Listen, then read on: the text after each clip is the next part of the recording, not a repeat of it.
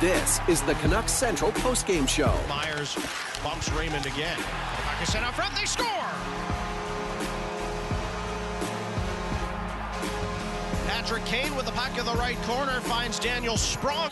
Back-to-back for the Capitals, too, are about to get underway facing the Bruins, but the Red Wings get it back to the line. They score! Jake Walman for the point on a long shot with traffic in front. And Detroit has tied the game at 3. With instant reaction from the players and coaches. So here is Jake Walman, his first career penalty shot, and he can win it for the Red Wings, skating from left to right. He comes in on DeSmith, left circle, slowly shoots, scores! Jake Walman walks it off for the Red Wings in overtime. They come from behind after trailing 3-1 through 40 minutes and beat the Canucks 4-3. Have your say on the official home of the Canucks, Sportsnet 650 and the Sportsnet Radio Network. Canucks lose 4-3 in overtime against the Detroit Red Wings, and this is the Canucks Central postgame show presented by the number 5 Orange on Sportsnet 650 and the Sportsnet Radio Network. Satyar Shah with Bick Nazar, and as always, get your thoughts into our Dunbar number text inbox 650-650. You can also grab a phone line 604-280-0650 or toll free 1-888-275-0650. Jake Walman scoring the overtime winner, then does a gritty as well as a celebration to send this one home for the Red Wings. And before we bring Brett Festerling into the conversation, a bit of everything from the Canucks in this game. You know, I didn't love their start. They end up giving up the first goal. Raymond beats Myers. The Canucks kind of wrestle back into the game a little bit, but not a great first period. Fantastic second. Take a 3-1 lead. And then you get into the third period, and one too many sloppy plays cost them. You kind of got a rainbow performance, a little bit of everything. Yeah. The full spectrum here as we ran the gamut. That was a lot, man. That was a lot. An entertaining game, I will say, too. But, yeah, it's like the Canucks felt like they had to work so hard for some of their opportunities, and then were willing to give the Red Wings just some grade A opportunities through some poor decision-making. And you can correct that, but you know when it happens, you know, with enough frequency, it's a worrying trend that right now, they were so clean through January, and these last couple of games, just are you trying something new? Are you just going out of your way? But we'll get into some of the plays. But even like the Pettersson chase behind the net there at the end, it's bad angle, and he something probably like could have been a that. penalty. He grabs hold of Raymond, Yeah. They don't call it, and then obviously call the cross check on Quinn Hughes, which like I was have no a cross problem check. like chasing after Raymond. But you waited to like this late angle, and it was just weird. Yeah, it was. You waited too late, and by the time you went after him behind the net, you were kind of committed, and he's lucky not to get the penalty call. But I mean, Hughes creeps up, like you let the guy behind you. but maybe you want the official to call that, so Yeah, you don't go the other way. seriously. You know, sometimes careful what you ask for when the referee lets a play slide. But let's bring in Brett Festerling into the conversation, and you guys were mentioning it, you and Batch, Brett, just a bit too sloppy by the Canucks today, and it seems like it's another game where they cost themselves yet again. Yeah, just details, right? It's either big or small. There's just certain details of the game that they seem to miss in important times. Really, even if you want to go to like a Rasmussen tie-up goal, the Hoaglander's kind of there. He doesn't pick up his man or box out, right? They're not huge things. They're in the right spots, but it's a foot here or there on the wrong side, stick on the ice, finishing a check, little things that are costing them big right now. Yeah, well, we'll get into all the ones, but I did want to touch on that one because actually, you know, not only Hoaglander there on that play, but Pettersson in the offensive zone. Because a couple of games ago, it was mentioned, you know, Rick Tocchet saying, hey, like he's got to skate. And you look at that play, he's got the puck, either move the puck or move your feet, and you invite Kopp to come on to you, and suddenly Rasmussen's there, and there's two guys. You're not really doing either.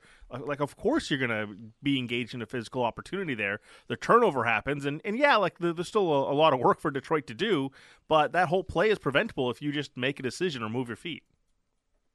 Yeah, exactly, and that's such a key to every single game is the more work you can put in early away from the puck or in the offensive zone, it saves you so many opportunities against and so much energy in your D zone. And when you don't do those details and you don't have the discipline to that, which they have had up to this point, I would say for the most part, then it just ends up costing you down the road, exactly like we're talking about.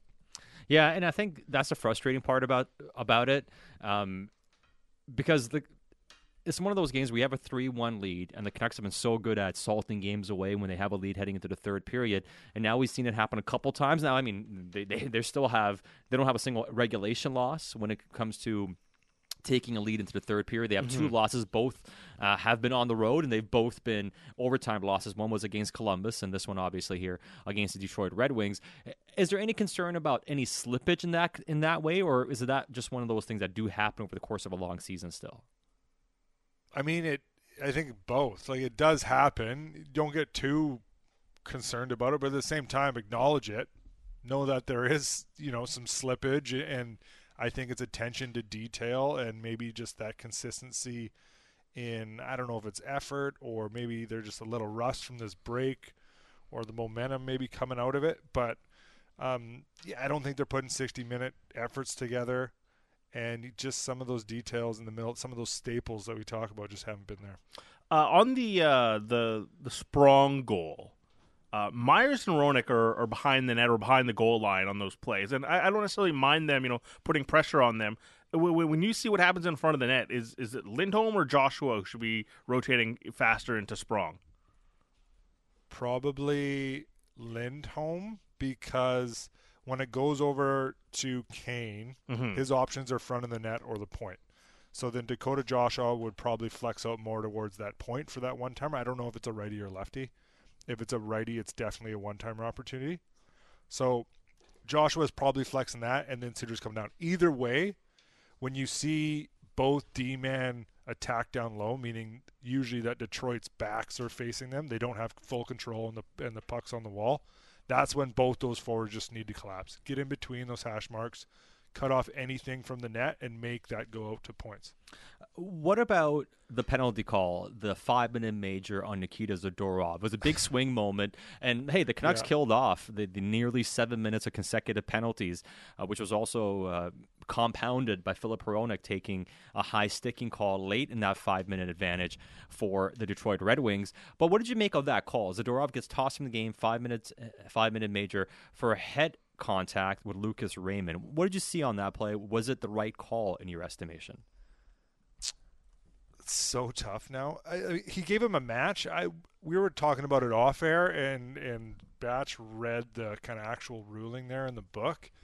I don't think he targeted. I don't think he meant to hit his head at all. I think he just mistimed it and was early, and then that allowed Raymond to kind of slip it, get vertical and try to slip it, and that just left only his head there. There is a little bit of a reach, which is completely natural. I think you see that in every hit by Zadorov to try to get some body, but I think the league's just gonna everything to the head. They're just gonna try to penalize and take out of the game, right? Like that's the way the game's going. Whether you agree with how soft or good the call was, I think you gotta call that consistently right now. It's a major, and they're trying to get rid of it. So I think it's a little soft. Raymond had the delayed down, but the biggest thing is just to protect the health of the players, I believe. And on the 5-minute major, as they kill off the penalty, Noel Juleson makes a fantastic play on the backhand, picking off a Patrick Kane pass. And we were discussing in the second intermission or first intermission, just the right-handed D-man usage right now, because Myers and Juleson feel like they're playing more than Hronek on the PK. I'll bring up the numbers of what they did tonight. If you were just trying to stack that right now, who are you putting out there as your right-handed PK D-man? I mean, I really like Myers just because of the length. When he's playing on and he's using that stick, it just pushes everything so far out and allows to keep everything. Just he can cover so much ice. Juleson's been great though. That read was phenomenal, and he's become a really big part of that penalty kill. He works really hard. He's really physical. You see him taking those lanes away. So I mean, right now, I really, really like where the Canucks penalty kill is. They've inserted guys that have really took a lot of pride in it, and they've become instrumental parts of it that I don't think we would have saw maybe at the beginning of the year. Guys like Juleson, guys like Dakota Joshua, those type of players. Yeah, and I think, you look at the way Dakota Joshua, I thought the Bluger line had another strong game today with Connor Garland created some chances. I thought Dakota Joshua really good on the PK as well.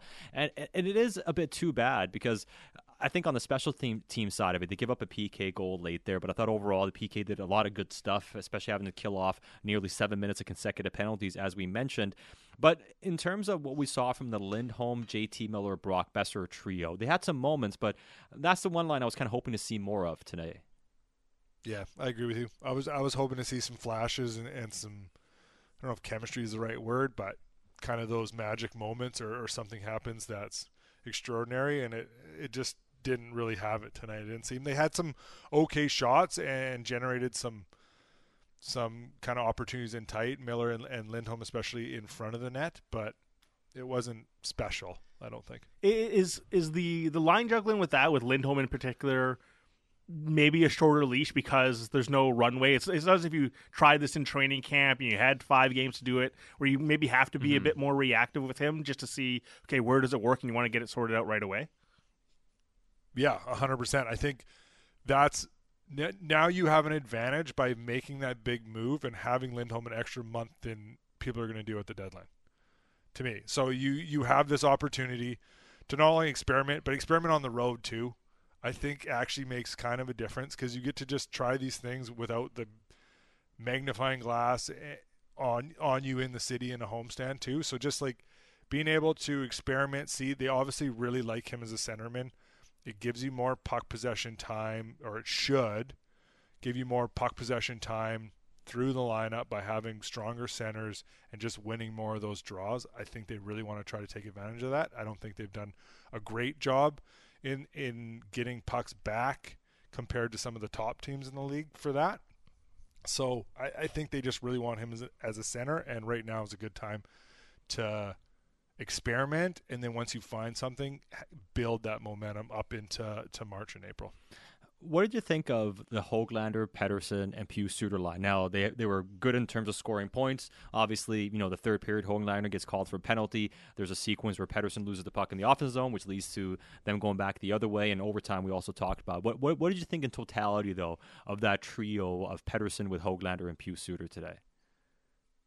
I think as a whole, I recognize them more in a positive way than a negative way. Mm-hmm. There was some, like you're right, Petey had a turnover. The Höglander penalty, I think, is garbage. I thought that was a terrible call. Yeah, I agree. Like Kane tries to jump around him. It's not like Höglander's reaching in or his feet are together. Yeah, he's on the wall. Exactly. Yeah, exactly. Exactly. So I think that doesn't go into it. Höglander does need to recognize that he's the centerman in that tie-up goal, because he's off to the side. He's not helping at all, and that ends up being in the back of the net where you could have either boxed him out or at least picked up a stick. But as a whole, I liked it, and I liked Höglander's play. He would be exhausting to play against as a D-man. He's back and he's fourth, and then he's getting touches. He's hitting the D-man in between him turning with the puck. It'd be exhausting. So I liked it tonight. It'll be interesting to see if they roll with these same lines tomorrow, and then just if any of this momentum builds for any of those lines. I wanted to ask you what that Höglander play behind the net on Rasmussen, because he's like, Rasmussen is there well in advance of Höglander, so he's not exactly like in a position to win that battle along the board. But the way they come off the wall, Rasmussen's like got the inside leverage, and he's clearly pulling away. And as you mentioned there, like Höglander's not really working hard enough to get in front of him or get reattached. But when they attach on the wall, should he like be on top of him? Should he try to take the inside shoulder? Is there a way to play that if you're Höglander? I mean, the rule of thumb, I don't remember it exactly. The rule of thumb is just going to be keep the guy between you and the net, or keep yourself, in front of the net and him. And then if he does get on the wrong side, or you get on the wrong side, which will happen, just get a stick. You may not be able to battle. It's the NHL. These guys are so strong, especially the forwards that naturally go to the net. They know how to position themselves. They're almost like judo guys where they just know weights. And like Sedin, as soon as you lean on one side, they'll switch you to the other side and score on the other side. So the biggest thing is just get a stick. Tie a stick up. That ends up being a tip in the net. I don't know if it was Höglander's guy or not, but it's just get something. You can't be on the side and not recognizing that you're not the centerman.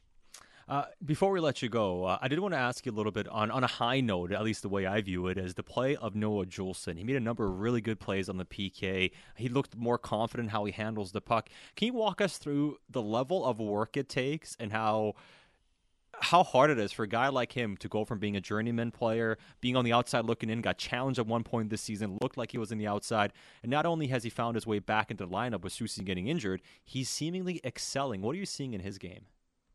Yeah, he showed some patience tonight on some of the plays or holding the puck, skating backwards that, yeah, he looked like a mainstay NHL player, which at the beginning of the year, and what a roller coaster too. He went from, is this going to be Quinn Hughes' partner, Right. to was he down at the beginning of the year after that? Did he go down for a few games?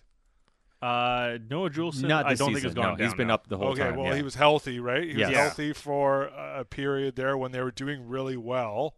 So it wasn't looking like he was going to get back in the lineup. And then obviously Susie had some injuries and stuff. But for him, I think the biggest part for me playing the game is how much work it takes off the ice, meaning he's in early doing workouts. He's staying on the ice longer to either work with goalies before or after, plus probably working with foot on foot speed and penalty kill, and then doing video on top of that.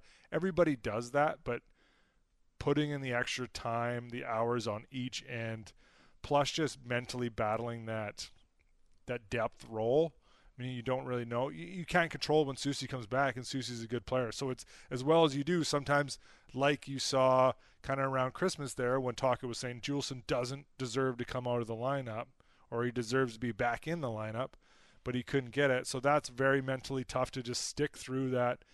Believe in yourself in terms of the work you're putting in and the homework you're doing on video and the help you're doing with the goalies, that all that's going to pay off. So to see him not only getting more ice time, being successful in terms of the plays he's making and looking more comfortable, it's really nice to see that work's paying off and he's more confident. Yeah, it's great to see from him. Unfortunately for the Canucks today, had a 3-1 lead heading into the third and coughed it up to lose 4-3 in overtime. But Brett, great stuff calling the game, and we look forward to chatting with you tomorrow when the Canucks continue their road trip back-to-back, 10:30 a.m. Pacific start time in Washington against the Capitals.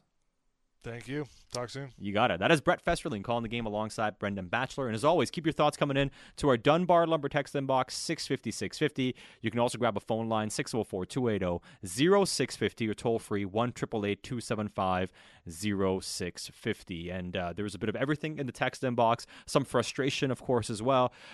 As far as the officiating goes, I didn't love some of the calls. I mean, the one that I hated was the Hoglander one. To me, that's the one, like, that's not a call. I can understand the 5-minute major. It's head contact. The guy looks like he's injured. I can see why that was given a 5-minute major.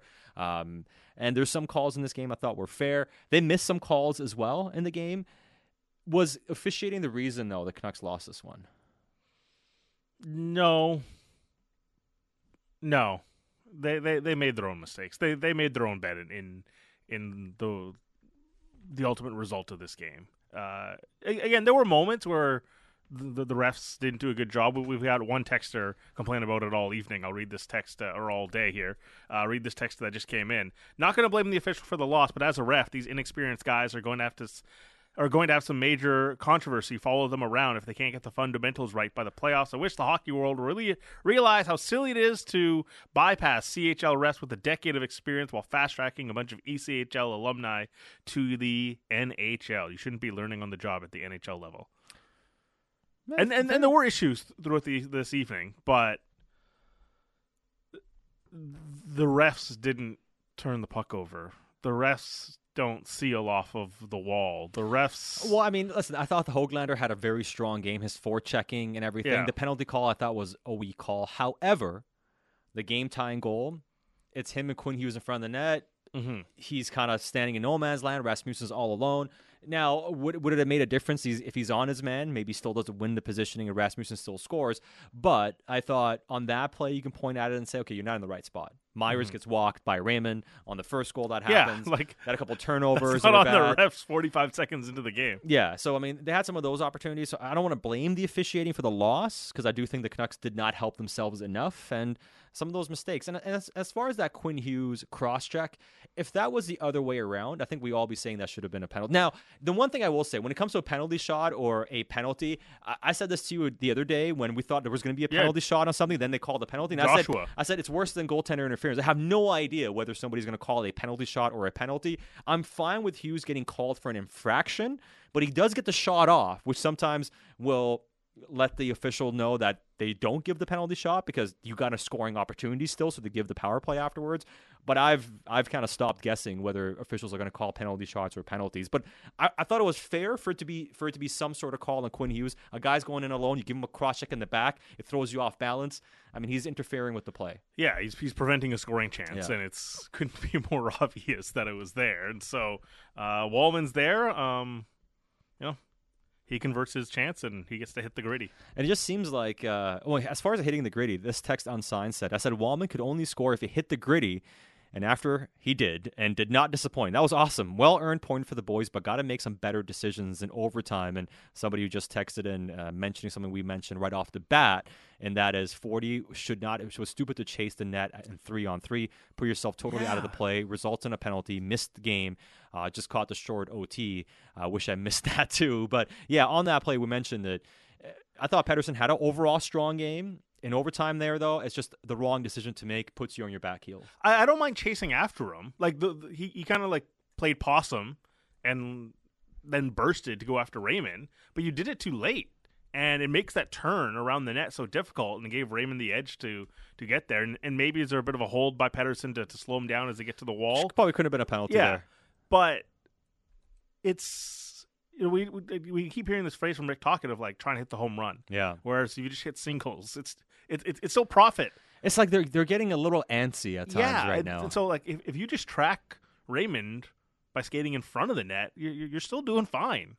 You're not going to win the game if you chase him behind the net there. Mm-hmm. You're putting yourself in a bad spot. Yeah, it's the element of surprise is there, and maybe you pounce on a chance, but it's too high risk, high reward. It's almost all or nothing. Yeah, because if you miss, then it's going the other way, and now it's a 3-on-2, or an odd man break. Okay, when we talked to Rick Tocchet at Dice and Ice, he's mentioned the phrase of we want you to make a play, but don't make a play so somebody else has to make a play. Yeah. So, okay, you're trying to jump the spot there, but you haven't won the puck. You're not even in front of Raymond. You're still behind him. Yeah. So you're being energetic, but now you have to do so much more work still to win the play. And I agree with that. I would also say, though, we know how we talk about, the coach also mentions, don't make the second mistake. So he makes a mistake, and then Hughes, he should recognize the danger. Don't let the guy get behind you, and it's Jake Wallman getting behind you. Mm-hmm. So it was a couple mistakes. It's like one guy makes a mistake, the second guy can make a mistake too, and that's how he got the clean break, and Hughes ends up taking the penalty, which leads to a penalty shot. Final word before we go to break, and we'll get to more of your text. 650-650. You can grab a phone line 604-280-0650 or toll free 1-888-275-0650. Austin and Langley. Canucks morning games are just bad. Makes a loss ruin too much of my day. When they play at night, I just go to bed. Well, we'll try to uplift your spirits a little bit and have some fun here on the postgame show. We'll get to more reaction. We'll hear from Canucks head coach Rick Tocchet as the Canucks Central postgame show rolls on, presented by the number 5 Orange, a Vancouver legend. They've got sports too. More next on the home of your Canucks, Sportsnet 650. Catch up on what happened in Vancouver sports with Halford and Bruff in the morning. Be sure to subscribe and download the show on Apple, Spotify, or wherever you get your podcasts. This is where you talk Canucks. You're listening to the Canucks Central Postgame Show on the official home of the Canucks, Sportsnet 650 and the Sportsnet Radio Network. So here is Jake Wallman, his first career penalty shot, and he can win it for the Red Wings, skating from left to right. He comes in on DeSmith, left circle, slowly shoots, scores! Jake Wallman walks it off for the Red Wings in overtime. They come from behind after trailing 3-1 through 40 minutes and beat the Canucks 4-3. Nice to get a point on the road in a matinee game. Probably not their best effort, but better than the day. Now they want to build, get a better effort tomorrow. they still need to focus on those starts. They need better starts, and I think that'll carry through to more of a 60-minute game.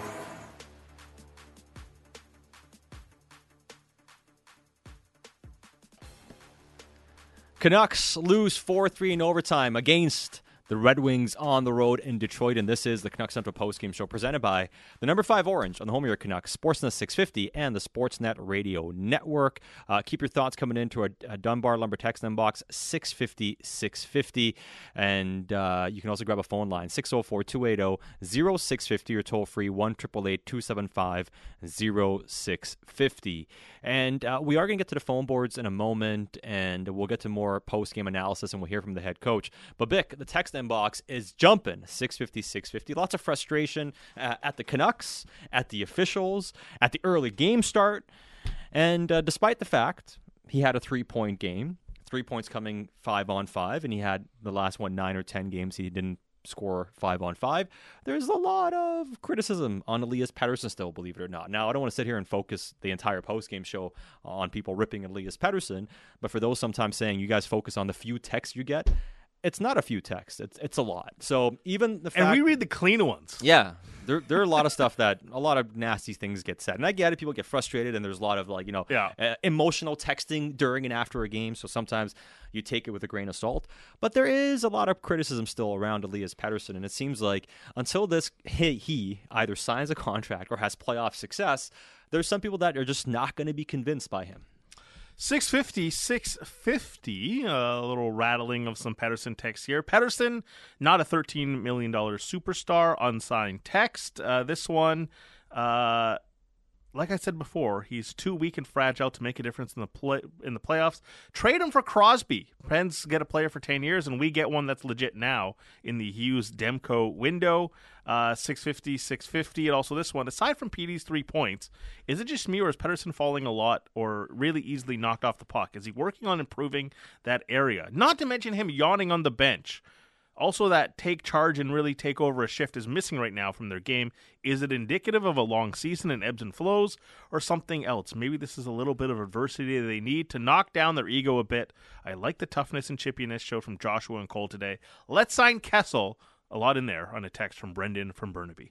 Yeah, I mean, listen, fair enough in terms of, how the Canucks played this game and maybe some adversity is not the worst thing in the world and anything like that. And somebody else has been texting in and saying, I can't believe you guys are saying Pettersson had a strong game. Look at what happened in overtime and look what happened there. You don't get to overtime if you don't get Pettersson's 3 points. Listen, I'm just reading what people are saying. If Matthews, McDavid, McKinnon, or any other $12 to $13 million forward had a game like that would be held accountable post-game, the message wouldn't be they had a strong game. Please stop focusing on just Pettersson's points. So, I mean, even when he has a strong game and has a couple bad moments when we pull out, and people are like, no, you guys are still giving him too much credit. So it's like, it is what it is. It is what it is. He did everything today. Just like we talked about earlier, that the Canucks provided a little bit of everything, right? A bad start, come back, kill off a 7-minute power play stretch, including the major. They're down to 5 D-men because of the match penalty for Zadorov. Pettersson gets 3 points. Pettersson's turns the puck over that leads to the game-tying goal. He's partly responsible for the game-winning goal for how he played that Raymond play. And we had somebody text in, like, that's not the problem on that play. It's Hughes getting behind it. Like, of course it is. But to say that Raymond got away from him, well, he doesn't – or he – to say that Raymond didn't get away from it, well, he didn't get away because he was being held. And by the way, it's not as if Pettersson held him, and it's not as if he then won the board battle. Raymond wins the board battle. He's the one that springs that pass all the way up the ice. Yeah, and I mean, if you want to look at them 5-on-5 today, the Canucks' best line at 5-on-5 was the Pettersson line. They scored a bunch. They were playing most of their time in the offensive zone. So I'd say overall, that line had a strong game. Like, I don't know how else to kind of break it down. They had a strong game. A few bad moments from Pettersson, of course, as we mentioned. But, I mean, when you play overall fairly well as a line, you have some success. I just don't know. I don't know. All right. Listen, you're entitled to your opinions. More, you guys say whatever you want. Text in 650. Can I just read this last one? Yes. Because, look, sometimes people ask legit questions, okay? Yeah. How many primary assists does Elias Pettersson have? He spends too much time on his ass as he does on his feet looking to draw penalties. So on the season, at 5-on-5, Elias Pettersson is 4th in the league for primary assists. I take that however you want, but at 5-on-5, he's 4th in the league in primary assists. Not an overwhelming amount, sitting at 14, I believe. Just let me bring that back up again here. He's got 14 primary assists on the season. Barzell leads the league at 19. It's pretty good. I mean, and people keep saying, don't show me the points. So it's like, you can't cite the points. You can't cite the good things. I'm not trying to throw narratives. I'm just saying. Somebody asked a question, and I'm just answering the question with facts. Sat's getting all agitated here. This text says it's obvious. Sat's getting sagitated. Okay, this says sagitated. Yeah, this one That's says, not even a thing. This one's giving a comp. Says Sat, you're the best, but it's obvious by all the. I want to give the positive because it's going to rip me after. So it's not. So I'm not going to say Sat, you're the best, but it's obvious by all the negative feedback on PD that there's something there. You're the only one fighting it. I'm the only one fighting it. We're all fans. If we thought Pettersson was a difference maker, we love him. We want the team to win. The fact that he's not worth what he's asking for, that's the fact. The team is winning. They didn't win today. They have 74 points on the campaign. This is the best Canucks season since 2012. It's been 12 years since the Canucks had a season like this. Like, are they not winning? Are they not having success? I'd buy some of this, haterade and the criticism if the team was struggling, right? If they're having some issues. And that's not to say he's having this perfect season. There are parts of his game he can Nobody's improve. perfect. Of course. You can always have room for some critique. But sometimes I wake up and I'm like, am I living in a twilight zone? Like, are the Canucks first in the league or 32nd in the league? Because it feels like sometimes the reaction is like, well, we want the team to win. Are you not winning? I heard you yesterday on Canuck Central saying it's as if you're in the relationship trying to predict the breakup. Yeah. Of like, I'm going to do things that break up with you before you break up with me. You weren't good enough to begin with. Yeah, and you weren't right for me anyways. And even before you get to that stage, you almost play it as if like, hey, are you happy in the relationship? Is everything okay? Is everything and there's no seed of doubt created until you plant the seed of doubt, and then that person breaks up with you. It's like, oh, I knew all along. Like, they just didn't want to be with me. Right. What? Everything was going. Your own self-doubt got you.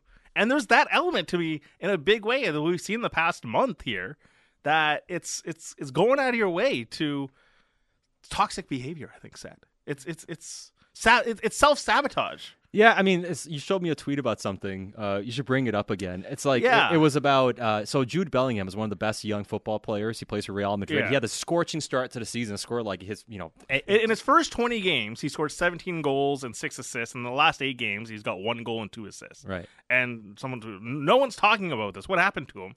And it's a phrase now I'm going to use. Is you guys don't actually enjoy the sport you spend all day talking about, I'm convinced. And it's like, Elias Pettersson, it's not as if he's got like 13 points on the year and the Canucks are carrying him through this entire stretch. And look, aesthetics, like we've mentioned, like, yeah, okay, there are moments when, yeah, he turns the puck over and he falls over. We all see that. But he's sitting here with 68 points now in the season. He's tied for the team lead. He's tied for 6th in league scoring. It's a spectacular season. And it's this self-sabotage a little bit here of, call it jealousy about someone making money who's about to get paid. Well, I mean, it's like saying he's not worth $13 million. I mean, we'll see what he gets paid ultimately. Like, I don't know if it's going to be $13 million. Like, we don't know what the number is going to be ultimately, what he signs for. It's like, what if he gets 15? What if he gets 14? Like, can't sign him to that. It's like, well, let's see how it all kind of falls together. This one says, there are thousands of us that listen and love PD and our Nucks. We just don't text. The anger and hatred comes from Leaf, Brew, and Hawks fans that want to anger the Canucks and knock the boys. That's not true. Like, I will say, like, so there are a lot of Canucks fans. I recognize numbers. People sign their text, and they're listening every single game. Like, like, the people texting are diehard Canucks fans. Yeah. Like, it's not like, when the riot happened, they were saboteurs and anarchists. It's like, no, they were fans. You know what I mean? Then it's shipping a bunch of anarchists to riot in the streets. It's like, it's fans. It's like, it's not. It's a lot of actual fans coming in. But it's stuff. Corey and Courtney. Right. Petey was a championship-winning playoff MVP in the SHL as a teenager.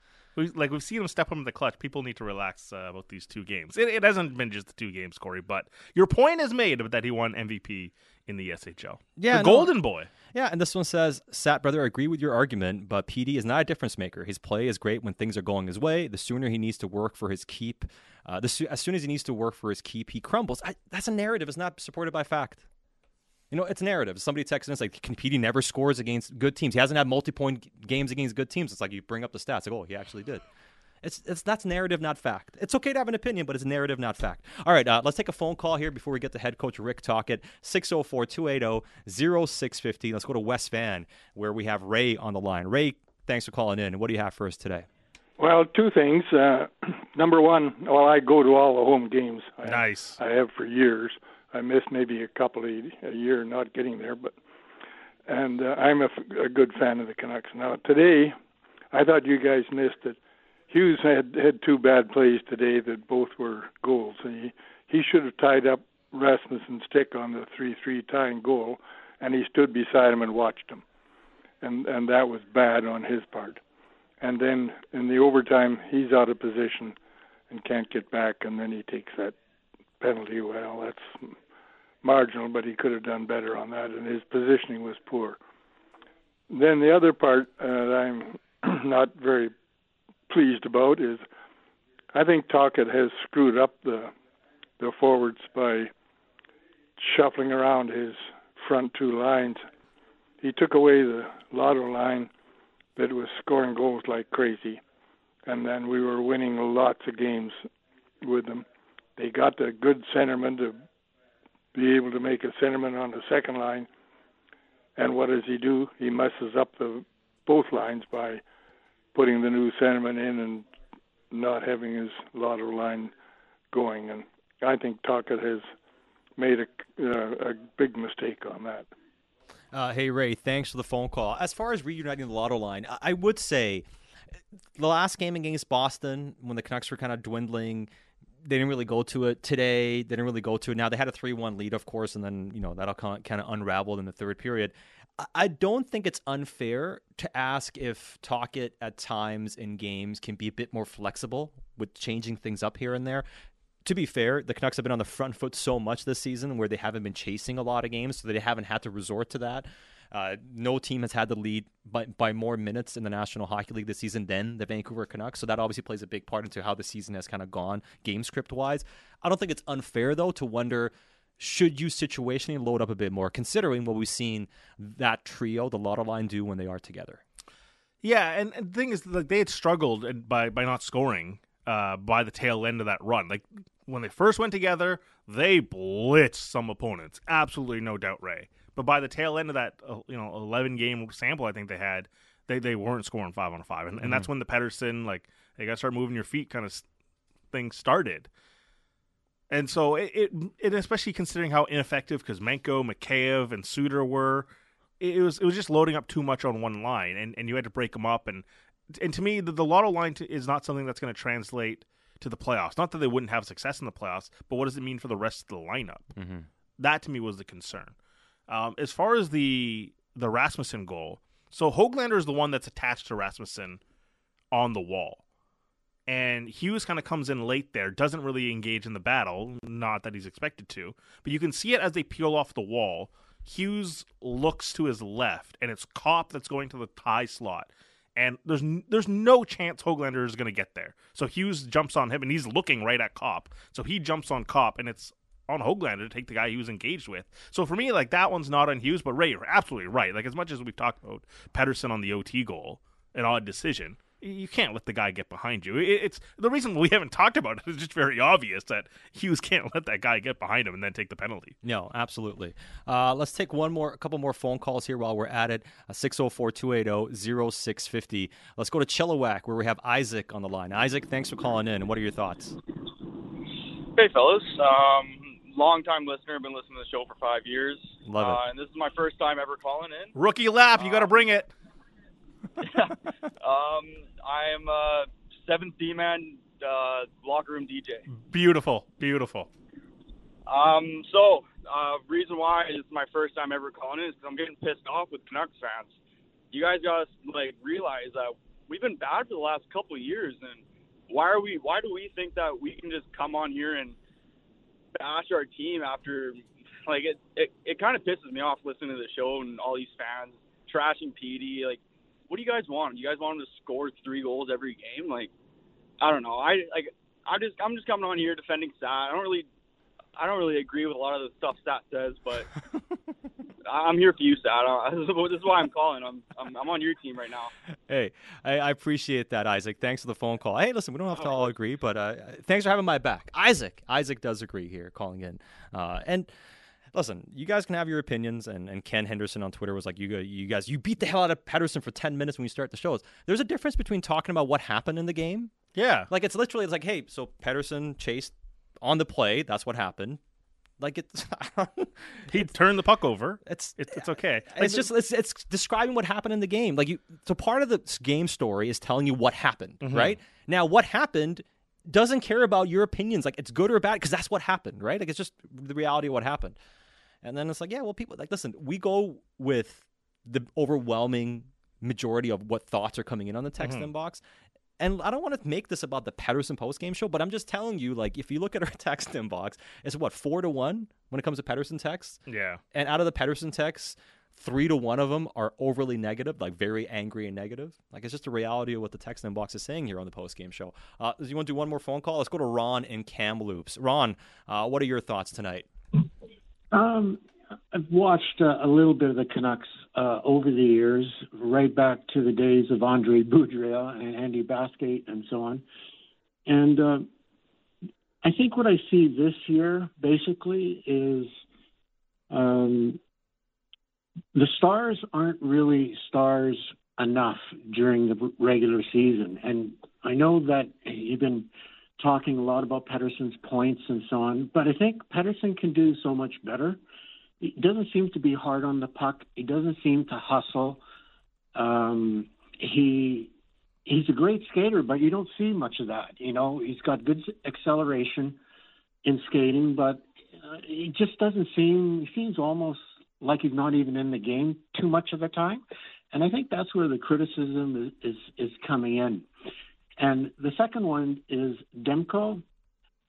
I think he's pretty good, but I don't think he's as good as what the impression is out there and what the thought is on Demko. I think if I look back at Luongo and so many games in that in the years of Luongo, the Canucks just didn't have it. But yet Luongo squeezed out games, he squeezed out points, and he won games, and he made a lot of big saves. Now, I know there's not many Luongos out there, but Demko, today would have been a perfect day where Demko could have bailed out the Canucks in the third period, and he didn't. It seemed Hey, like... Ron, but Demko didn't play today. Yeah, it was Smith Casey started Smith tonight. who played in goal today. So, you know, thanks for your phone call. It was Casey Smith that was in goal today, not Thatcher Demko.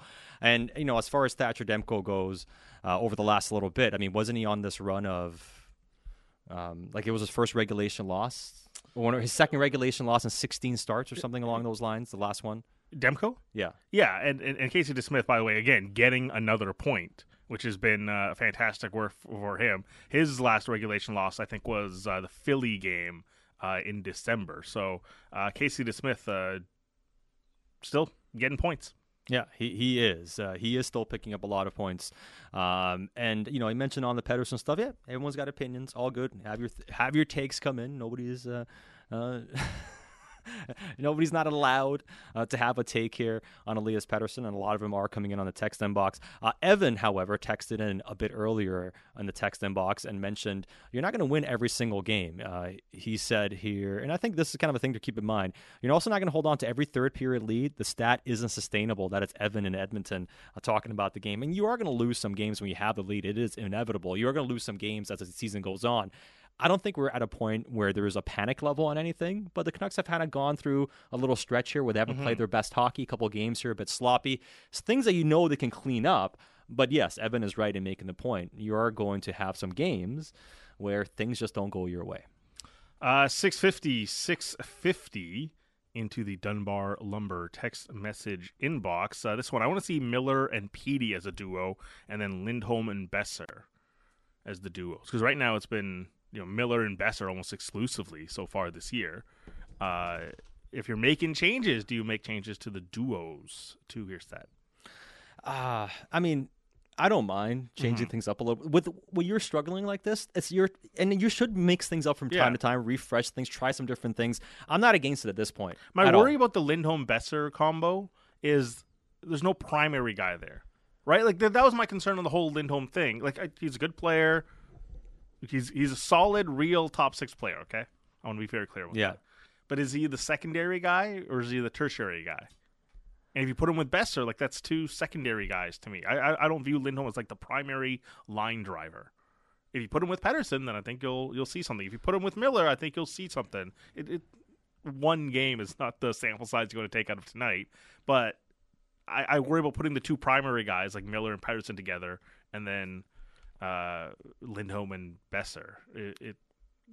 Do you neutralize their effectiveness? Yeah, I mean, I think that's part of it too, and. Somebody texted in earlier, and a lot of people texted in, Canucks still need another top 6 forward. I can understand why you would say that, given the mix here in the top 6. A lot of good things, obviously, and I think you got to be careful sometimes talking about how things have gone and be like, hey, they can't win without another forward. I mean, they've done very well so far this season, but at times you do see the need of having one more forward in that top 6 potentially. All right, keep your thoughts coming into our text inbox, 650-650. We'll get back to the phone boards as well, 604-280-0650, and we'll hear from head coach Rick Tocchet next on the home of your Canucks, Sportsnet 650 and the Sportsnet Radio Network. Everything Canucks before and after the games. Canucks Central with Dan Riccio and Satyar Shah. Subscribe and download the show on Apple, Spotify, or wherever you get your podcasts. This is the Canucks Central postgame show. Join the discussion on the official home of the Canucks, Sportsnet 650 and the Sportsnet Radio Network. Hoagland protected the puck from Petrie down low. Spins away to the right wing corner. Feeds the line for Tyler Myers. D to Hronek, left point. Into the high slot. Suter turns and fires wide to the goal. Pettersson off the end board scores! As Suter missed the net, but it bounced back to Elias Pettersson, and he tucks it past Alex Lyon. He's got his 28th of the season, and it's 3-1 Canucks. And I think Hronek's going to get his 3rd point as well. Hronek actually makes a nice play into Suter in the slot, turns and fires. That's where your missed shot comes from. And Petey just rolls off to the forehand. It comes right back to him. He's able to bang it home.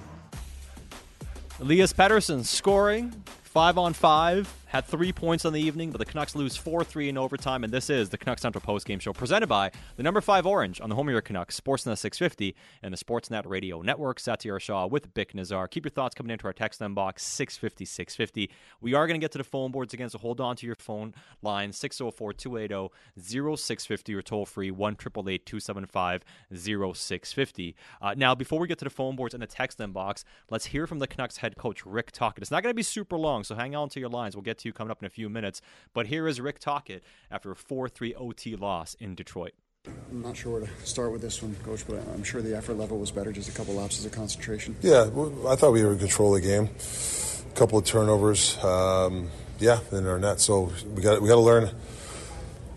With the pressure is going to start hitting us even more. You got to lock these games down. And I thought there was a couple of turnovers when we shouldn't have to have turnovers. Just got to get the puck in deep.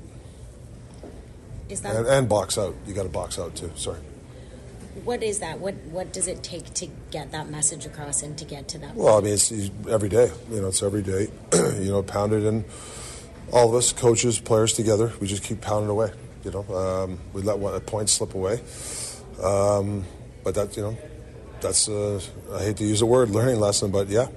Is this a situation where you're happy that the game is tomorrow and you can get right back at it? No, I mean, the schedule is what it is, but it's just, we just got to clean up some certain things. What did you see in the overtime, the play that led to the penalty? I don't know. They got behind Huggy. I haven't seen it. I just saw the guy get a breakaway. I didn't see it. I haven't seen it yet, to be honest with you. Had to be happy with the penalty kill in the second in terms of momentum. Yeah, well, the penalty kill was great. I mean, I don't know how many there's a lot of power. They got a lot of power plays. So we'd extend a lot of minutes there for certain guys. We had 4 defense for a big part of the time. That's where we have to make sure you get the puck in deep, especially when you play with 4D for about 10 minutes. And, you can't push the envelope. Was it? You think that was the most change you've had one game to another this season? With all your 4 combinations, 3 of the 4 lines. You mean the different combos? Yeah, just in general, the amount of changes that you made. What was a reflection of what were you looking for? Well, we just need some more lines driving some play. Some lines weren't getting nothing, so I just wanted to try it. Offensively. Well, there's some offensively. I mean, I thought, obviously P's line get up things, but they're on for a couple of goals that I think, so it's a wash. I don't know. I have to take a look at the tape. I mean, I just saw we were in control of the game. We lost it. Yeah. It's the first time in a long time you've lost consecutive games, and yeah. Normally you get a response. Are you concerned at all that you didn't get more of a response tonight, or do you think I thought we got the response was good? We're up 3-1. They had a bunch of power plays. We were in the game. We made 2 turnovers. I thought we played a pretty good game, other than a couple of guys with turnovers, and we didn't box out on one of the goals. It's just you can't throw the whole game because of that. No, I disagree. I thought it was a good response. I just think we made about 4 plays that you should make when you're up 3-1. That is Canucks head coach Rick Tocchet. Pretty short and somewhat sweet post-game. Mentioned that he felt like they had a response, had a 3-1 lead. It's a couple of turnovers, and it's kind of like we mentioned off the bat here. It wasn't a bad game from the Vancouver Canucks, but a bit too sloppy. And we mentioned the turnovers in the third period, not boxing out in front of net on the game-tying goal. We mentioned that play where Rasmussen's in alone. So very similar to what we were describing here. Not a bad game for Vancouver by any stretch of the imagination, but in critical moments, one too many mistakes, which is uncharacteristic of this team so far this season. They opened the door. It's not even as if Detroit knocked the door down or knocked on the door themselves. They opened the door and said, "Hey, come on in, welcome," and then suddenly it's 3-3 and they win in overtime. Stuff that you can clean up, and you referenced the turnovers on multiple occasions. Yeah, no, he's right about that, and that's some of the things that ended up costing them today. He mentioned he was happy with the PK, and they were under a lot of duress, especially in that second period, and they did a fantastic job killing it off. And we mentioned Noah Juulsen and how he played. Dave in Alberta has this thought: this team will never go deep in the playoffs if they don't fix their power play, knock off the fancy passing. 45 seconds set up a shot is ridiculous. Shoot the puck. I think it's a gift and a curse, because sometimes they've done a really good job of creating good chances, and it's like that's one of the reasons why the power play can be good. But today, I thought what Detroit did a really good job of was keeping everything to the outside. So they had to create more shots and angles than they were able to create. And for the short term, I'm willing to grant some leniency to the power play because they're integrating a new player into it, right? So you don't have the 50-game runway of the chemistry and understanding the rhythm of each other. It's trying to figure out now Lindholm. And there were stretches today where Miller was in the bumper. Right, that's not somewhere where you usually see him. He's usually on the wall, maybe in the right corner, net front. He's in the bumper in this spot. Lindholm's by the front of the net. Besser kind of on the flank for one-timer opportunities. Petey and Hughes in their usual spots. So it's different machinations of the power play. So I'm willing to grant a little bit of time to see what works, what doesn't here, as Lindholm kind of gets used to being in this spot. But certainly, look, when you have 6 minutes on the power play and you don't convert chances, but like they hit the post on one. Well, it was a bit of a lucky one. It bounced off JT Miller and hit the crossbar. Like, hey, listen, it was unlucky it didn't go in, but it would have been a very lucky goal if it had gone in. So, and that's maybe their best chance on the man advantage, except for the one where they're banging in, and maybe the puck did cross the goal line, but on review they couldn't see because the puck was under Lions' skate, and Moritz Seider grabbed the skate and pushes it out. I mean, if I was like, he found a loophole in the glove on puck thing. If they had a sensor for the puck being completely across the line, I think that puck may have been across the line, but you couldn't see it, so you couldn't tell. So maybe a bad break there, obviously, on the man advantage. All right, keep your thoughts coming into the text inbox, 650-650. This one says, no, Mr. Tocchet. PD's game was not a wash, meaning he didn't make a positive impact. Sat says he had a strong game. So... All right, let's go to the phone board, 604-280-0650, and let's start things off by going to New West, where we have Sean on the line. Sean, thanks for calling in, buddy. What are your thoughts today? Thanks for taking my call, boys. First off, you know what, that 2-goal lead, obviously it hurts losing a 3-1 lead going into the third period, but, I mean, you know what, they got a point out of it, I guess, if you want to take some positives. I mean, they got 74 points. Does anyone know last year on this date where the Canucks were in the standings? Any idea? They were 14 points out of a playoff spot. They were sitting at 46 points. Yeah, that's where they were a year ago. Right, the season was done. Right now we're first overall, 74 points. So all these Canucks fans, taking shots at Petey. He had a good game, bounce back game today, and he's going to keep, doing what he does. And I think all these, some of the Canucks fans are, complaining and stuff.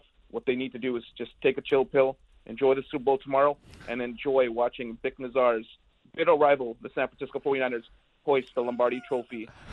That's all I got to say, and have a good night. Thanks for the phone call. Shots fired at Vic Nazar's noted Seahawks fan. Yeah. Your Niners. We'll see. All right, let's continue on the phone board. 604-280-0650 or toll free 1-888-275-0650. And let's go to Maple Ridge where we have Luke on the line. Luke, thanks for calling in. What are your thoughts? Hey, guys. I don't understand the Petey hate, and I'm not even a Canuck fan. Like, I've never been a Canuck fan because I'm not from BC. But how many goals did Canucks score today? 3? Mm-hmm. How many points did Petey get? 3. Oh, yes, that's right. And I was just going through, like, the entire league, right? And the value of a player is who would you trade him straight up for? So let's go through all the teams. Bear with me. Boston, Pasternak is the only guy they would even question. Florida, only Tkachuk and Barkov. Toronto, only Matthews. I mean, if you offered up Petey straight up for Nylander, oh, God, they're signing up for that. Tampa Bay, nobody on that team would be safe from a straight-up trade from Petey. You go to the Metropolitan, you're talking only about Jack Hughes. You can say Sidney Crosby, but if they were offered Pedersen for Crosby, they're doing that any day of the week. You go to the Central, Colorado, yeah, Makar and McKinnon, nobody else. Chicago, obviously Bedard. And then once you get out to the Pacific, you're only talking about McDavid and Draisaitl. So we're talking about a guy who is probably the 10th most valuable player in the league. There's 32 teams. Like, let's be real, guys. Like, if we don't want Petey, guess what? There's a hell of a lot of teams that will take him and give you a ransom for it. Like, no questions asked. Petey's not the issue, and there's no issue this year. I mean, this team is playing so well. I just don't get it. I don't get the Petey hate. Hey, I get it. Hey, thanks for the phone call. And makes a good point, too, on if you go through the teams. Now, he said he's not a Canucks fan either, so looking at it impartially, and he found very few players. I do want to read this text, too. Someone texted in. And look, your opinions are your opinion, but Pedersen is equal to Miller. So explain why the media touts such a high salary when Miller's making $8 million. Miller's more gritty, seems more passionate about this team. Not hating on Petey, but I don't think his play is worth $12 to $13 million. The reason is the age, right? It's just at age 30, are you going to commit $11 million to the back end of someone's career? Like, if that was the price point, there's no way that deal gets signed for JT Miller. It's that you're paying to have a short-term run here of 4, maybe 5 years, and maybe there's some pain on the back end. If JT Miller is making $11 million, that contract never gets signed. With Pedersen, the risk over the course of the term of his contract, given his age, is significantly torqued down. That's why the money, you're just going to get more natural value through the entire course of the contract. So if you believe Miller is better than Pedersen, your opinion, I get it. But it's the age is the reason that Pedersen's touted to make a lot more. I mean, of course. I mean, if JT Miller was putting up the same amount of points when he was 25, the number would be far different on his contract than when he ended up signing at the age of 30. All right, keep your thoughts coming into our text inbox, 650-650. Let's continue on the phone boards, and let's go to Maple Ridge again, and we're Gary, who's been waiting patiently to get on. Gary, thanks for calling in. What are your thoughts today? First of all, I want to thank you for taking my call. Your producer and I don't get along very well, and I'll tell you something. I think we'd have a great discussion about this. I happen to be a Zadorov fan. He is 6'6" and 245. The fellow that he hit is 5'11" and 188. Now, there was no high stick, no cross check, no kneeing.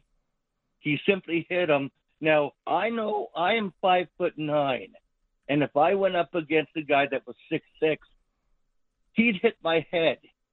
Now, I know it's a hit to the head, but he recovered really well, didn't he? Now, I agree. I disagreed with your producer about this because, as far as I'm concerned, what is Zadorov supposed to do? Stick check him? In the third period, Mike Myers hit the young kid and hit him against the boards. He could have been given a boarding penalty, but nothing. So Zadorov, I don't think he deserved to get anything. Maybe 2 minutes, but 5 for that? Are you kidding me? Thanks, guys, for letting me on.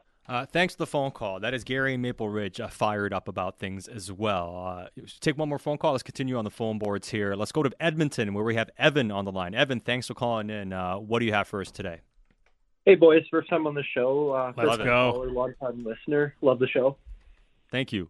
Thanks for calling. Hey, I just wanted to give everyone a little bit of a breather here and settle down. Look what the Canucks have done this year, right? Like, the adversity of losing 2 games like this in a row is going to be good for the team in the long run.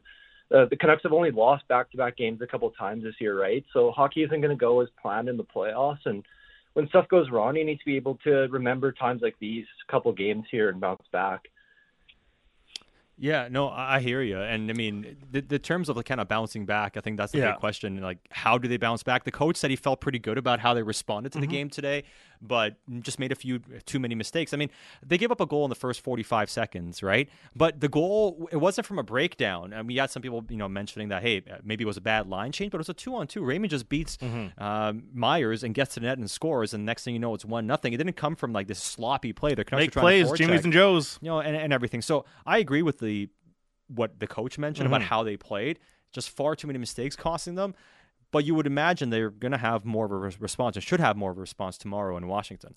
I guess you could chalk this up to or compare this to the Tampa game, because remember they got outworked against Philly 2-0, and they lose to Tampa, but it was a much better performance, and now they don't get a point in that game. But it was a better performance, and you could see, okay, this is how you stabilize, and this is how you trend back towards successful play. And they end up winning, 7 of their next 8 of the next 9. They're in early October or late October. So this one, after the game against Boston, where so much went wrong, you have a 3-1 lead in this game. You just got to be better and sharper to close it out and get 2 points. Yeah, absolutely. Let's take one more phone call here before we hit the break, and let's go to Terrace, where we have. Let's go to Vancouver, where we have Terrace on the line. Terrace, thanks for calling in. What are your thoughts? Hey guys, first time caller as well. Kind of want to echo what the last gentleman said. I thought the Zorov hit was a bit of an unfortunate play, but when the guy falls down like he gets shot and then bounces back and plays 2 shifts later and looks pretty effective, it looked like it was kind of a sell job. Headshots got to be, we got to get rid of them in the league, but I just felt like that was a bit of a bad luck, bad call play. And second thought, the hate PD gets is just ridiculous. When's the last time we've had a player of this stature in our city that can do what he can do and change a game? It just makes me so frustrated. We have 74 points. We're leading the league. I think people have very short memories, and as a Canucks fan since '92, I'll take this team any day of the week. Yeah, no kidding, right? Thanks for the phone call and appreciate it. That is Terrence in Vancouver calling in. I mean, it's been quite the season. And, I was joking with Fast Eddie Gregory between breaks a bit earlier during the game, and it's kind of like this team has gone through a lot of losing. And there's been a lot of existential crises and a lot of issues and problems, and you always kind of waited for the next shoe to drop. It's been very difficult being a Canucks fan ever since 2012, right? We've coined the term PBSD too. Yeah, post-Benning syndrome, right? So it's one of those things. I don't think Eddie's heard that one before. No, he's cracking up behind the glass. So I mean, I get it, and part of it is that, right? I'm just saying it's one of those things where I wonder if part of the frustration is we just haven't seen a team have success, and it's like the frame of how you watch a game and how you get upset about certain things and how things kind of shape is based on kind of the I'd guess it's just what you've been conditioned to go through the past decade and a bit. I don't have enough time to really get into this because we're about to go to break here. But when you haven't experienced this for 12 years, maybe the muscle memory of enjoying being in first place has lost its luster. But we'll dig into that more on the other side. Yeah, absolutely. All right, keep your thoughts coming into our text inbox. We'll have more on the other side, plus more phone calls and player reaction after a 4-3 Canucks loss. And this is the Canucks Central Postgame Show presented by the number 5 Orange, a Vancouver legend. They've got sports too. More coming up next. The most opinionated Canucks show out there. Canucks Talk with Jamie Dodd and Thomas Drance. Be sure to subscribe on Apple, Spotify, or wherever you get your podcasts. This is where you talk Canucks. You're listening to the Canucks Central Postgame Show on the official home of the Canucks, Sportsnet 650 and the Sportsnet Radio Network. Should mention as well that game with Washington tomorrow. The second of a back-to-back for the Canucks, second of a back-to-back for the Capitals, too, are about to get underway facing the Bruins. But the Red Wings get it back to the line. They score! Jake Wallman from the point on a long shot with traffic in front. And Detroit has tied the game at 3, climbing back after trailing by 2 at the beginning of the third. We're up 3-1. They had a bunch of power plays. We were in the game. We made 2 turnovers. I thought we played a pretty good game, other than a couple of guys with turnovers. And we didn't box out on one of the goals. It's just you can't throw the whole game because of that. No, I disagree. I thought it was a good response. I just think we made about 4 plays that you should make when you're up 3-1. Canucks head coach Rick Tocchet after a 4-3 overtime loss in Detroit against the Red Wings, and this is the Canucks Central postgame show on the home of your Canucks, Sportsnet 650 and the Sportsnet Radio Network, presented by the number 5 Orange. It's Satyar Shah with Bick Nazar. Before we go to the phone boards and take a couple more phone calls here, people fired up today. I love it. What are the people saying in the text inbox? Dunbar Lumber 650 Bick. Dixon and Abby. Guys, the 1 point disappointing, but past teams would have folded completely in that game. That one's coming from Dixon and Abby. Canucks need Tanev and Toffoli right now. This one's saying the Canucks defense is not cup worthy. 650. And this one, tell me when at any point this game was a real urgency in Vancouver's game, other than the actual fight that Cole won decisively. They looked as if they hoped they could mail it in because they are the better team. Thing is, they are not the better team. PD's 3 points were fortunate. And this Fortunate? one... How are they fortunate? I'm just reading the text here. Fortunate. This one. Guys, what else do you think Brock can do to his game to provide a little something else? He's such a strange player. He either puts up multi-goal performances or he looks invisible out there. So Brock put up a hat trick here recently, had 2 goals in the Pittsburgh game. So that is now 5 goals in 11 games for Brock, which is a fine number. Mm-hmm. But he also had 2 assists in the St. Louis and Carolina games as well. But overall, we've kind of had this discussion before, and the Lindholm acquisition, I think, maybe takes some pressure even more off Brock, because I was kind of worried about the reality of Brock being your 3rd best forward, but now you're probably the 4th. Right. And you just maybe slotted a little bit better. But is there anything more he can do to his game? Like the speed, I know a lot of people in the preseason were like, oh, Brock looks faster. I mean, we never really felt that way, but he's not really there for speed. He's like a really smart, cerebral player, makes some smart plays, but is there something different you're going to see from Brock? I feel like that might take away from his goal scoring opportunities if he starts trying to do something different. No, I'm there with you, and I think when you look at Brock Besser's game, he's always been one of those players where he's a goal scorer. His anticipation and usually work off other guys is pretty positive. Mm-hmm. I think he had a couple good back checks today. I thought there was a couple plays he made defensively. He was pretty good, but that line, that trio as a whole, Lindholm, Besser, and JT. Very much a work in progress. I think I turned to you a couple times and said, that line's really having a hard time. Couldn't really sustain a forecheck the way they wanted to. Had some decent moments, but not really the way you would want to see them play. And I do think, for all the talk about Elias Pettersson the last few games, JT's had his struggles too. He had his struggles against the Boston Bruins. We're waiting for him to really reinvigorate his game as well. Those things, I would imagine, are going to come. But when you add a new player into the lineup, you're trying to build new chemistry. And as much as Lindholm had a good first game, one of the things we talked about on that post-game show is you got to be very careful to be like, oh, they got chemistry right away. Mm-hmm. It's he's literally played, he scored 2 goals on the power play, tipping them in. It doesn't tell you anything about chemistry and how things are going. It's going to take some time. A great start, but now it's about how is he going to fit into the roster. Keep your thoughts coming into our text inbox, 650. Let's take one more phone call here. Let's go to Al in Nelson. Al, thanks for calling in. What are your thoughts today after a 4-3 overtime loss for the Canucks?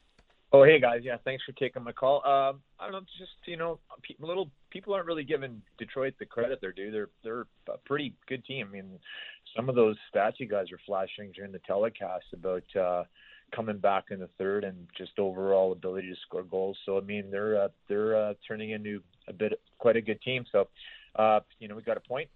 Not too bad. I think Lindholm, we're having a hard time trying to find out where this guy fits. I know he scored a couple of nice chips in from the power play there start his first game off, but he seems to be kind of a little bit misplaced right now. But I was going to comment mainly on the power play because I don't know what the stats are suggesting about it, but we need to get back to that unit being a little more dangerous. And I'm starting to wonder. I'm going to put it to you guys actually. Like these days, how important is the point shot, or how important is the shot? Like, you know, for me being a little older, you know, having a big cannon from the blue line was always a bit of a threat. You know, either you want to get in front of it and block it and risk that, or, you know, the rest of it getting through. But I'm wondering if Roenick should get a look on the top pairing, because he, in my opinion, has got the most terrifying shot right now on the team. And we're not shooting it enough. Even Petey. So, like, if they want to get in front and risk blocking those shots, let's make them pay for it. I'm kind of wondering what you guys think about that. Thanks. Thanks for the phone call. So power plays this year are down from last year, which I think they were at historic highs last year, clicking at 21% last year, and they're up. Or sorry, they're down to like 20.47 this year. So they're near the top they've ever been. But overall, teams are trying to take less like blasting point shots, because just naturally goals are scored less from there. That's just, it's further away. Goalies are better than ever, all that. And yeah, they can result in tips and everything like that. But just generally speaking, teams across the league, not just Vancouver, are trying to take less shots from distance. Yeah, and I think usually the shots from distance don't lead anything. I would say, however, when you have trouble as a power play, is maybe not a bad thing to get some shots going a little bit, to create some second chance opportunities. And that's one thing I would like to see better, especially against something that was more of a passive PK, because essentially what Detroit said was, we're taking away the seam pass. That's what we're doing. We'll give you everything else. We're taking away the seam pass. So instead of trying to force open the seam pass, get some shots on goal, try to get them spread out by creating a little bit of havoc. So that's one thing I would like to see a bit better. It's when that's not there for you, perhaps attack a bit more simplistically for you to be able to maybe get a few things to open up for you. And as far as how they've done recently, so in the past 11 games, they're clicking at 31%, which is phenomenal. Again, short sample size there of 11 games, but it's been better here recently. They went through a tough stretch there in December and early January, but yeah, today they definitely could have used the power play goal. Yeah, I mean, it could have helped. It would have helped in a massive way today for the Vancouver Canucks. However, they come away with a 4-3 loss. Now, somebody texted in here about Ilya Mikheyev and said, hey, I thought he looked pretty good here today. Ice time-wise, Ilya Mikheyev had just under 10 minutes, I think. What was it, his ice time today? It was 9:29. 9:29. Nils Ullmann at 9:56. And then this is the surprising one. Yeah. And someone texted in about it too. PDG at 6:49. Lotto line, but 6 minutes and 49 seconds. Yeah. Which is surprising considering he was so energetic in his 2.5 minutes in the first period. And now there's a 7-minute gap of PK time in the second period, obviously. It's his first game back. He's not going to play on the penalty kill. And you kind of get out of a rhythm. So maybe, once he's so cold, does Rick Tocchet go back to him? He only played 6 shifts in the last 2 periods. He played 5 shifts in the first period. And just tough to kind of get back to the game. But he was, in the first period, super energetic, causing a couple of turnovers. It was a nice return into the lineup for Phil DiGiuseppe. Yeah, I mean, I thought so too. Was it one of those situations where he kind of got lost by the coach? He's mentioned this before, that the game kind of takes over. You get into a lot of penalties, and next thing you know, he's sitting on the bench, and you kind of get away from it. He skated, his first shift was 2 minutes into the second period, and then he didn't get back out until 12 minutes. So there's that long stretch there where you're not really playing, and I just wonder if he just didn't trust a kind of colder body to go back out there in his first game back.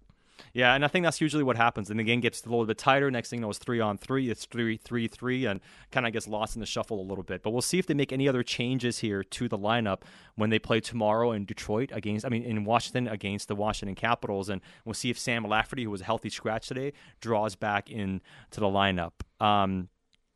There's a lot more on the text inbox. This one says, Tyler Myers, need to trade him. Never going to win a cup. Defense is soft.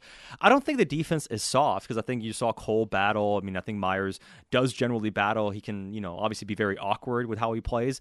Zadorov was tossed out of this game really early. And I think when that happens, the defense has to be very careful. And even Ian Cole taking a 5-minute major for a fighting major, that all of a sudden has you going forward defensemen. So it puts more strain on you. So you got to be really careful with, pick and choose what you do.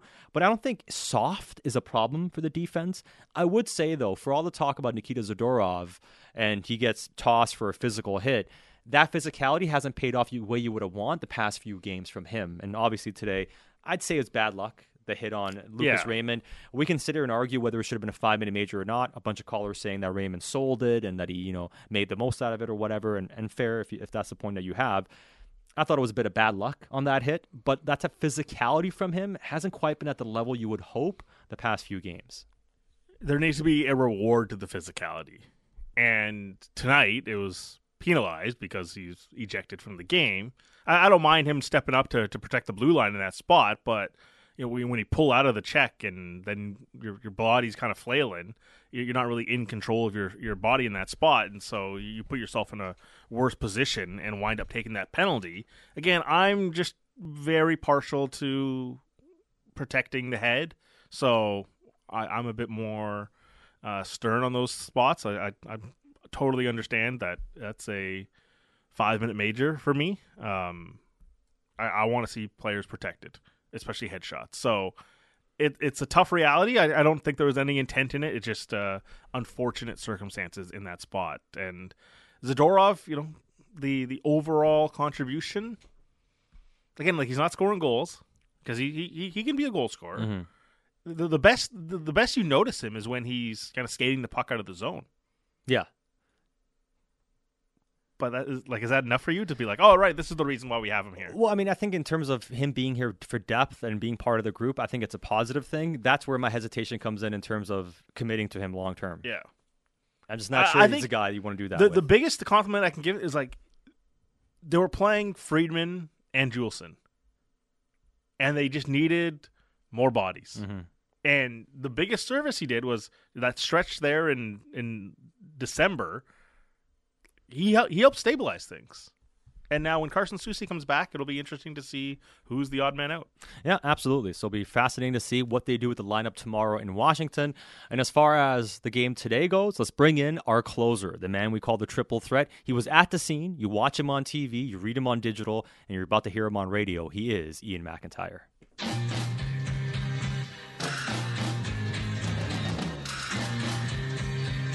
We could be seeing Mark Friedman in Washington with Noah Juleson, although not necessarily as a partner, because the Zadorov penalty was called a match penalty, which carries automatic review. Now, I don't think Nikita is going to be suspended. It was an inadvertent headshot. Nobody tries to hit somebody else's head with their own in an open ice hit.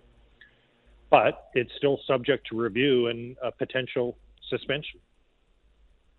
Yeah, I mean, that's my question about it, too. Was there enough, because Raymond came back into the game and because it wasn't necessarily a clean headshot in terms of a predatory headshot, you can totally make the case 5 in a major. I would guess it's nothing or perhaps a fine, considering you already got the game. Yeah, I would, again, I would be surprised if there is a suspension, but it is part of the process automatically. I mean, to be clear, the NHL looks at everything that happens in every game, and you guys can be suspended on plays where there wasn't even a penalty called if the NHL sees something. But this was a headshot, and we know how seriously the NHL says it's taking those, and we'll see. I'd be surprised because, again, I think we could all agree, much like the last major the Canucks got, which was Tyler Myers' elbowing penalty in Columbus. There was no intent for the play, for the check or hit to be delivered the way it was. I mean, Zadorov was trying to hit him, but Raymond's sort of jumped out of the way or changed his angle, and it was Zadorov's head that hit Raymond's head. And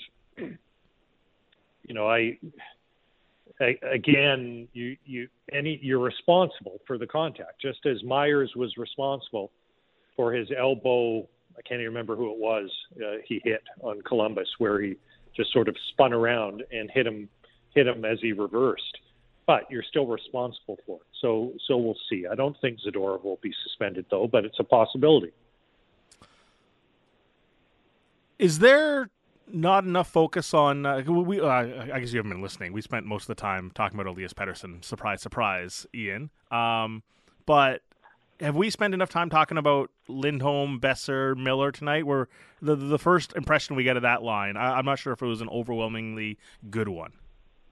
Yeah. Were you critical of Pettersson, or what were you talking about?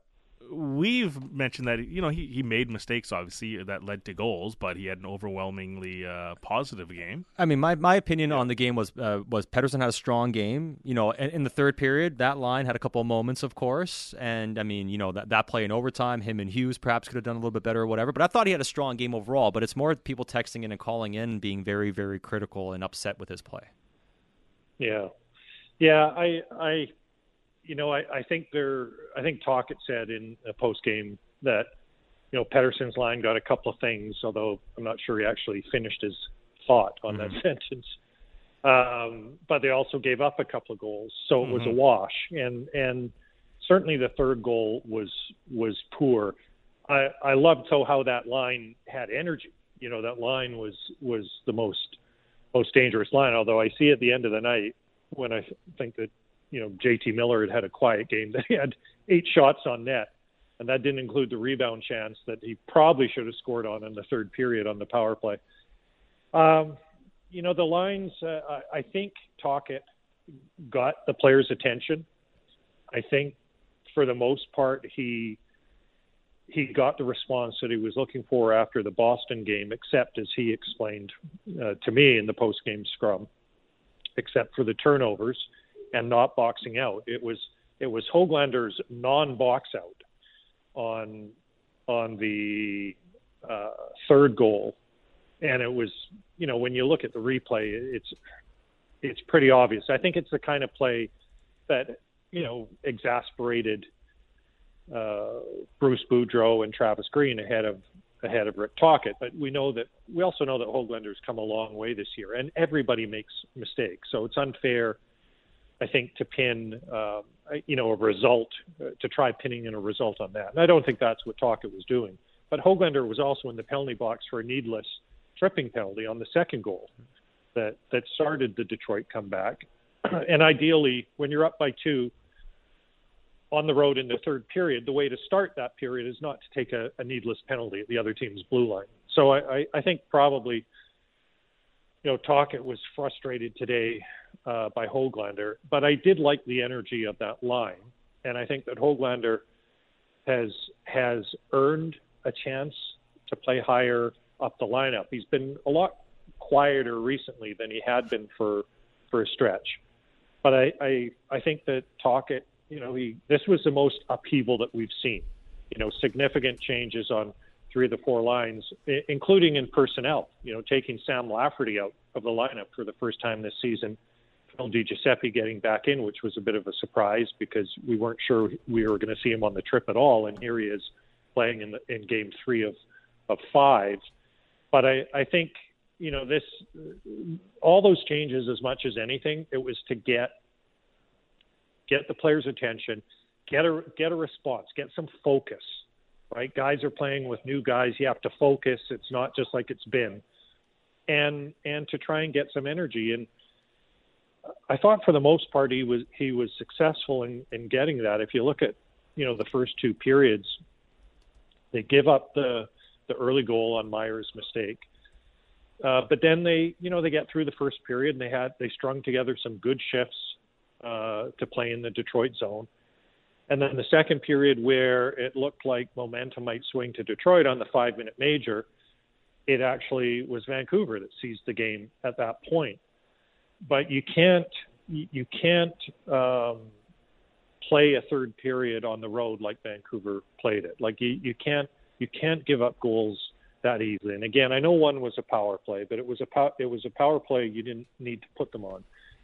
And And, you can't leave the guy alone 6 feet in front of the goalie. So as good as the penalty kill was in the second period, it was a fail in the third. And then, we've seen the Canucks be so good this year, 29-0-1, which is just mind-blowing, right? That's 59 out of 60 points before tonight when they led after two periods.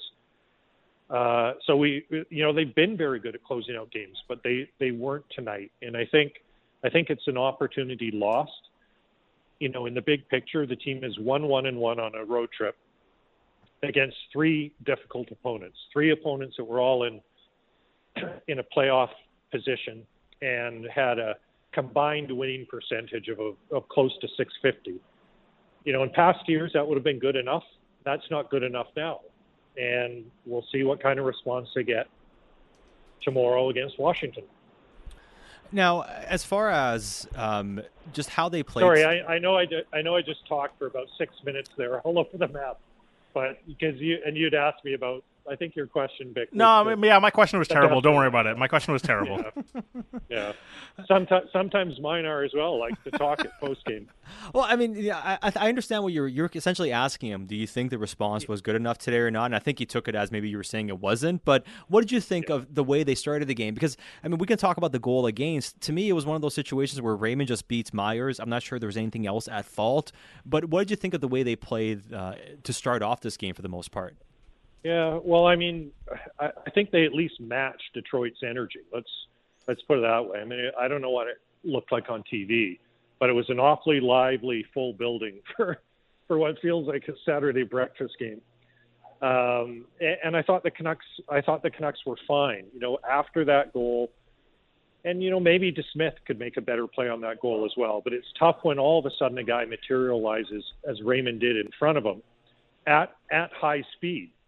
And DeSmith went down at the post, and Raymond made a really nice play after around the goalie after going around the defenseman. But I thought the Canucks were fine after that. I thought there was a stretch where they strung together some shifts, and the puck was in the offensive zone. I thought overall it was a pretty good road game, and based on what we had seen from Vancouver this season and how different they've been in the previous seasons, I would have taken the 2 points to the bank in the third. I would have said, well, they're not having done what they did in the second period, killing off the 7-minute disadvantage, scoring the two goals to be up 3-1 on the road in the third. I would have thought they would have locked out this game, and I think probably Tocchet thought they should have as well. But there isn't any margin. If you make mistakes, generally the other team is going to score on you if the mistakes are bad enough. And they just made some mistakes in the third, which is, again, is this a slump? Is it not a slump? Is it just law of averages catching up because so much has gone in their favor? We know the Boston game was bad, and they just gave themselves no chance to win. And the Carolina game was great. And this was somewhere in between. So that's why I still think, there's kind of a lot riding on tomorrow, not just 2 points in the standings, but, how is this team headed right now? Is it fumbling a little bit here? Is this what is going to look like a slump in the second half of the season, or are they fine? I think they have to show that they're fine tomorrow against Washington. It's a Schrodinger's slump. Is it a slump? Is it not a slump? We have to wait and see. Is it both? This is quantum entanglement all over again.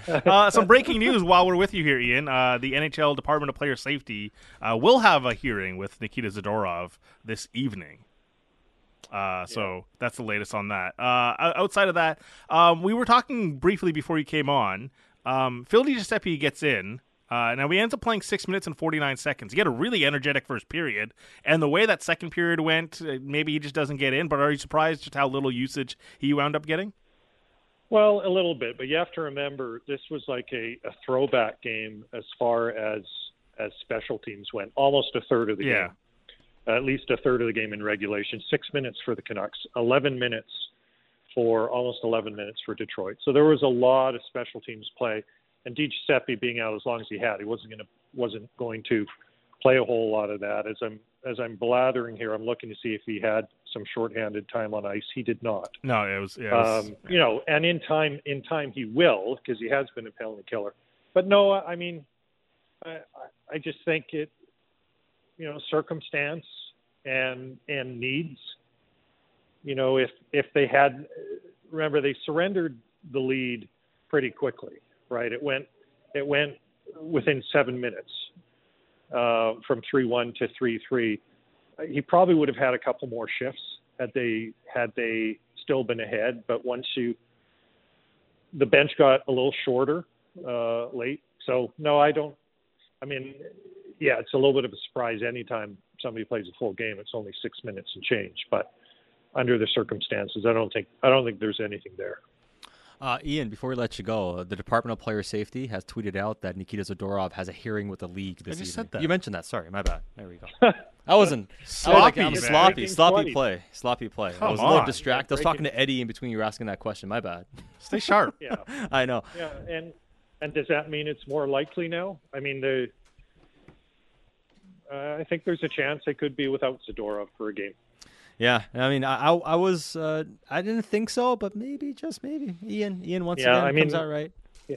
Well, no, I didn't say that he would. I just made the point that this is a possibility, and you have to allow for it. I guess I did say, actually. Did I say I thought that Mark Friedman would be playing, or you said he could? You said he could be playing. Yeah. So your instinct, your spidey senses were onto something. Yeah, I think no matter what happens tomorrow with Zadorov, I'm going to claim that I was correct. It's good. I like it. And Ian, we'll chat with you from Washington tomorrow as the Canucks continue their road trip, and hopefully a better result than the overtime loss in Detroit tonight. All right, guys. I'll look forward to it. 24 and a half hours from now. Yeah, not too bad. Not too bad. All right, awesome stuff. Thanks, Ian. See you guys. That is Ian McIntyre, and this Insider brought to you by Avenue Machinery and Douglas Lake Equipment. Be a champion on the worksite. Find them together online at dleamc.com. Man, tough finish to the show. And you heard Sat Ian. was so good. He put up 3 points during the whole post-game show, and then right at the end, takes a penalty, and then not takes a penalty, turns it over, and then chases the read behind the net. Were you calling me the Elias Pettersson of the post-game show or something?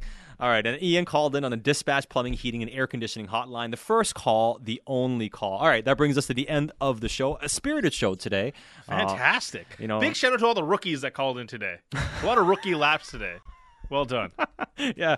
Somebody just texted and sat with the Pettersson-like sloppy play. Yeah. It's tough. Yeah, I've been fighting people in the text inbox, So I fought people that say I'm too critical of Elias Pettersson. People saying I'm not critical enough of Elias Pettersson. So that's kind of been the type of day that we've had. And Kurt texted in and said, "You guys control narratives. Don't let the fans have the narratives." Like, it's a post game show. It's opinions. We're here to be the fulcrum of all the opinions. Yeah. Well, and listen, we'll end this with a take from Detroit Brian, who's a Red Wings fan, and says, chemistry is everything on winning teams and contenders. Maybe Lindholm hasn't found it or shook up the chemistry like they had on their winning streak just yet. And yeah, we'll see how it all comes together. Because Menko was like the rug and Big Lebowski, just tied the room together.